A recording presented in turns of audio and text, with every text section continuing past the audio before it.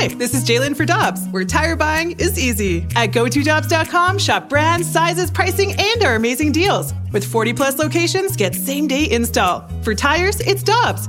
For deals you can use, click on GoToDobbs.com now. When you need mealtime inspiration, it's worth shopping Kroger, where you'll find over 30,000 mouth-watering choices that excite your inner foodie. And no matter what tasty choice you make, you'll enjoy our everyday low prices, plus extra ways to save, like digital coupons worth over $600 each week. You can also save up to $1 off per gallon at the pump with fuel points. More savings and more inspiring flavors make shopping Kroger worth it every time. Kroger, fresh for everyone. Fuel restrictions apply. Hi, I'm Dan for Dobbs Tire and Auto Centers, here to share the easiest way to buy tires. Come to Dobbs. With the best tire brands and the biggest inventory, you'll get your tires the same day at the lowest price, guaranteed. Next time you need tires, get into Dobbs.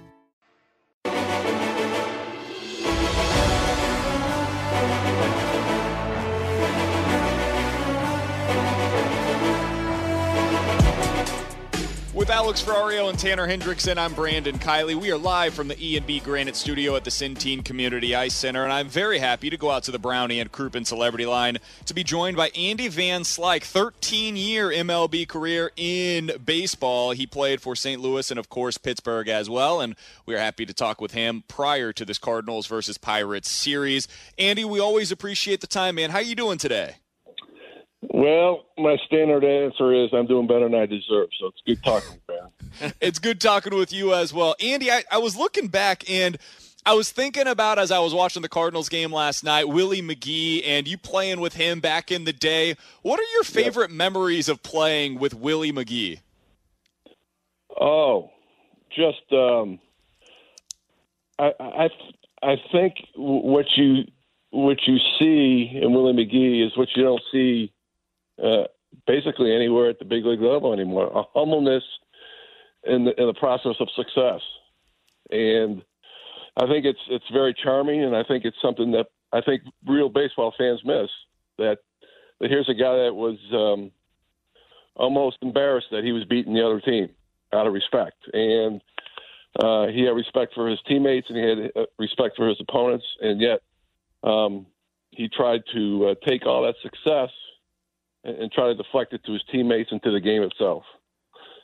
And now he's on the Cardinals coaching staff, and I love that he's able to work with some of these young guys, and so many of them have given him so much credit for what they're able to do defensively in the outfield. What was it like for you? What did you learn from Willie, and what is he able to now pass on to some of these young guys that are in the Cardinals outfield that they're using this year? Well, I think, as I coached at the big league level and coached at outfielders, that first of all, you have to assess what kind of talent they have, and what kind of instincts do they have. And, Willie McGee's baseball intelligence obviously is very high. And so I think the application of learning somebody's talent and learning how to play the game at that level is the reason why he's there. And, defensively, if you got skill and you're willing to work at it, there's no reason why he can't get better. And that's the thing about Willie McGee. He played hard, he worked hard, and he had fun doing it. And I think, as a coach, if you did that as a player, and the players will figure that out, that you did that, you've got no reason to get better and work at your craft. Speaking of talent, Andy, a lot of people in St. Louis are talking about one of these Cardinals outfielders, and it's Dylan Carlson. I'm curious your thoughts on this young kid, what you've seen from him and what he brings to the field and to the team every day. Well, he brings a presence, obviously. The fact that he made that nice story, his footwork was a little messed up at the time. He's just going to get better. I mean, he's got enough arm strength, he's got enough speed, and he's got enough power. And he switch hits that there's absolutely no reason why. He's going to go through cycles where he doesn't hit. But I haven't seen any lapses defensively, and that's really credit to Willie McGee and to his ability. That if things don't go right offensively, he doesn't have a collapse defensively. So that is something that I think that you got to respect, and that really learning to play on both sides of the field at a young age. Takes a little bit of time. It seems like he's doing a really good job at it. And Andy, what really impressed me from his start defensively is that, I mean, all basically spring training, he was expecting to play right field. That's where they thought that he was going to play the majority of the time this year with Bader in center. And then Bader gets hurt, and he's able to slide over and did pretty well, all things considered, in center field. How difficult, I know you had to do that at times as well, how difficult is that transition going from right field when you're expecting to be there to suddenly now you're the everyday starter in center? Well, it depends if you're a center fielder or not. And, I still think the jury's out on that. Look, here's the thing about the three defensive positions, I should say, in the outfield. A center fielder, a really good center fielder, can play right or left. But not every right fielder and left fielder can play center field. And so the fact that he's in center field, the Cardinals, that's the only option they have, either that or O'Neill. But that the level of his comfort will continue to grow, and who knows, he may end up there, for a decade playing center field or not. I don't know, but he's good enough in center field. He's really good in right field, and he certainly could play left field if he had to. So I think that's really important to remember that not every right field and left fielder can play center, but he certainly can. Andy, I think is it Gold Glove level? Probably not yet, but there's a chance. Andy, I think the biggest gripe from a lot of Cardinals fans over Harrison Bader, who has been activated and expected to be in the lineup later today, is that the offense doesn't match the defense. The defense is superb. The offense just kind of hasn't been there. In today's game, can you utilize a player who is superb defensively but just not right offensively as an everyday player? Well, it depends. If Greg Luzinski was on the team playing left field, sure, you can stick him out there in the 8th and 9th inning. Or Lonnie Smith for that. Whatever. My point being is that at some point, for him to stay in the big leagues, he's gonna have to do better. I mean, sure, he can run and he can go catch the ball. He's a good thrower. I wouldn't say he's a great thrower, but as far as getting the ball, he's good at it. But that's not good enough. And so I understand the fans' frustration. And at some point, the Cardinals' patience is going to run out, and he's not going to be at the big league level until he hits. I mean, that's just a fact. I'm not trying to be mean to the guy, and I don't think fans are being mean, but he's got to utilize the talent that he has, and he hasn't done that. He doesn't get on base enough, he doesn't walk enough, and he strikes out too much. So if that changes, you got yourself a pretty darn good center fielder. Andy Van Slyke joining us here on 101 ESPN. 3-time All-Star, 5-time Gold Glover, 2-time Silver Slugger, played for both the Pirates and the Cardinals, who meet this weekend. And Andy, on Harrison Bader, as a little bit of a follow-up to that, I think the frustration for so many fans is that it's the same issue over and over. It's that down and away that continuously ends up getting him out. Whether it be the hitting coach or just a coach on the staff, is there anything you can do to help him with that, or is that just something that Bader eventually has to overcome himself? Well, he's going to have to convince himself he's not a home run hitter, number one. In today's game, for some reason, everybody wants to hit the ball over the fence. Well, not everybody's built to hit the ball over the fence. Now, I don't know if he's trying to do that, to be honest with you, but it certainly looks like he is. I mean, there's no reason why somebody should strike out as much as he does. He ought to choke up, which he doesn't do. He ought to try to hit the ball on the ground, which he doesn't do enough of. And if you change your mind first, here's the thing. Your body's always going to follow your mind. If you change your mind about how you approach big league pitching, you should see results. So is he there? I don't know. And I have never personally talked to him, but it certainly looks like he hasn't made a change in the way he approaches a big league baseball pitcher. Andy, another player I wanted to ask you about is Tommy Edman. We've seen this guy as an everyday second baseman, but he's also gotten outfield positions. And you played with a man well known here in St. Louis called the secret weapon in Jose Oquendo. But Tommy Edman seems like another one of these guys to where he could play shortstop, third base, second base, the outfield if you need him to, but that bat follows his defensive play. Yeah, absolutely.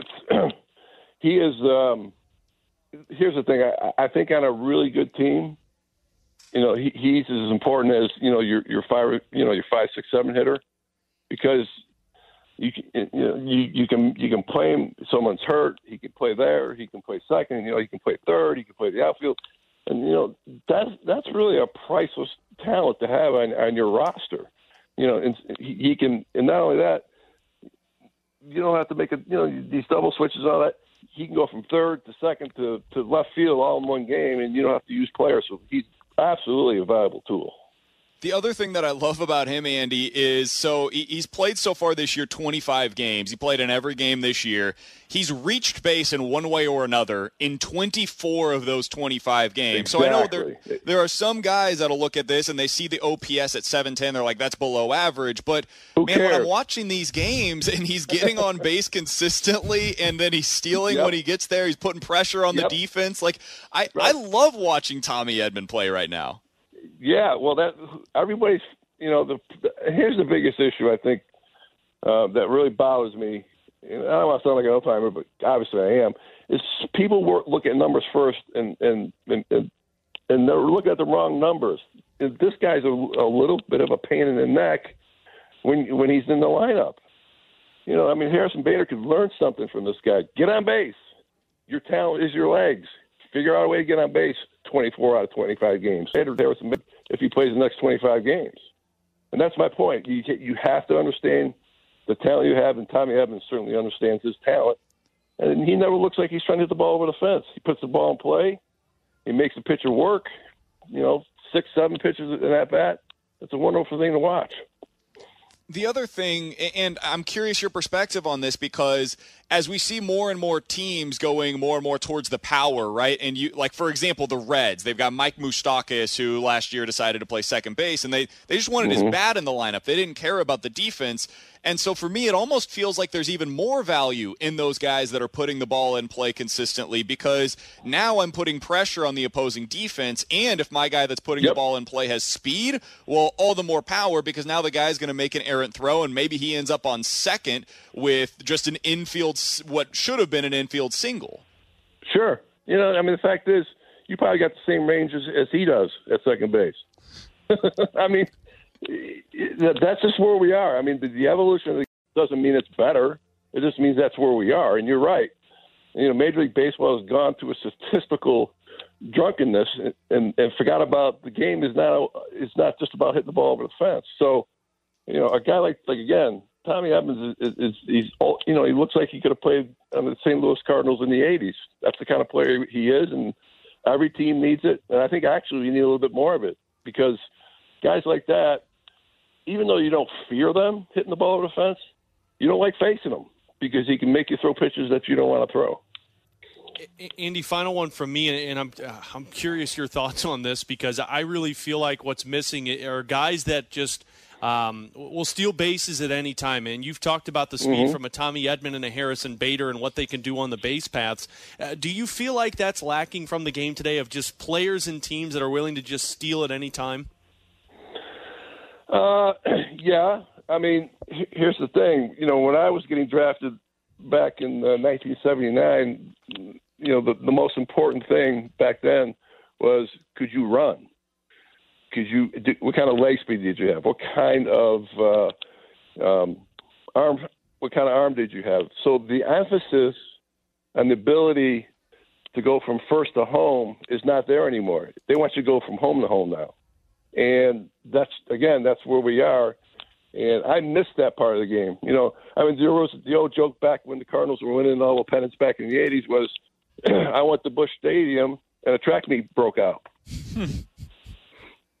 And to me, seeing 4 guys strike out in a row and then someone hitting a home run and now you're down 7-1 is not as exciting as it's 3-2. And we haven't hit the ball out of the infield yet. We got first and second because of the speed that's on our team. To me, that's more exciting. Final question for Andy Van Slyke, joining us here on 101 ESPN. Andy, we were able to talk to Nick Leyva I think a week ago now, and he told some great stories about those 80s teams and what it was like to coach under Whitey Herzog. Do you have whether it be a favorite memory, a favorite story of your time here in St. Louis in those on those teams in the 80s? Yeah, here's the thing. We had, those teams were built again on speed. It was always exciting to know when, like Willie McGee or Vince Coleman or Ozzie Smith or Lonnie Smith, when they hit a ball in the outfield, it was a crescendo when he got the first, and it got louder and louder. He got the second, and it got loud, and everybody in the stands knew when Willie McGee or Ozzie or they were leaning, man, this is going to be a triple, and everybody would stand up in the anticipation of the play at third base.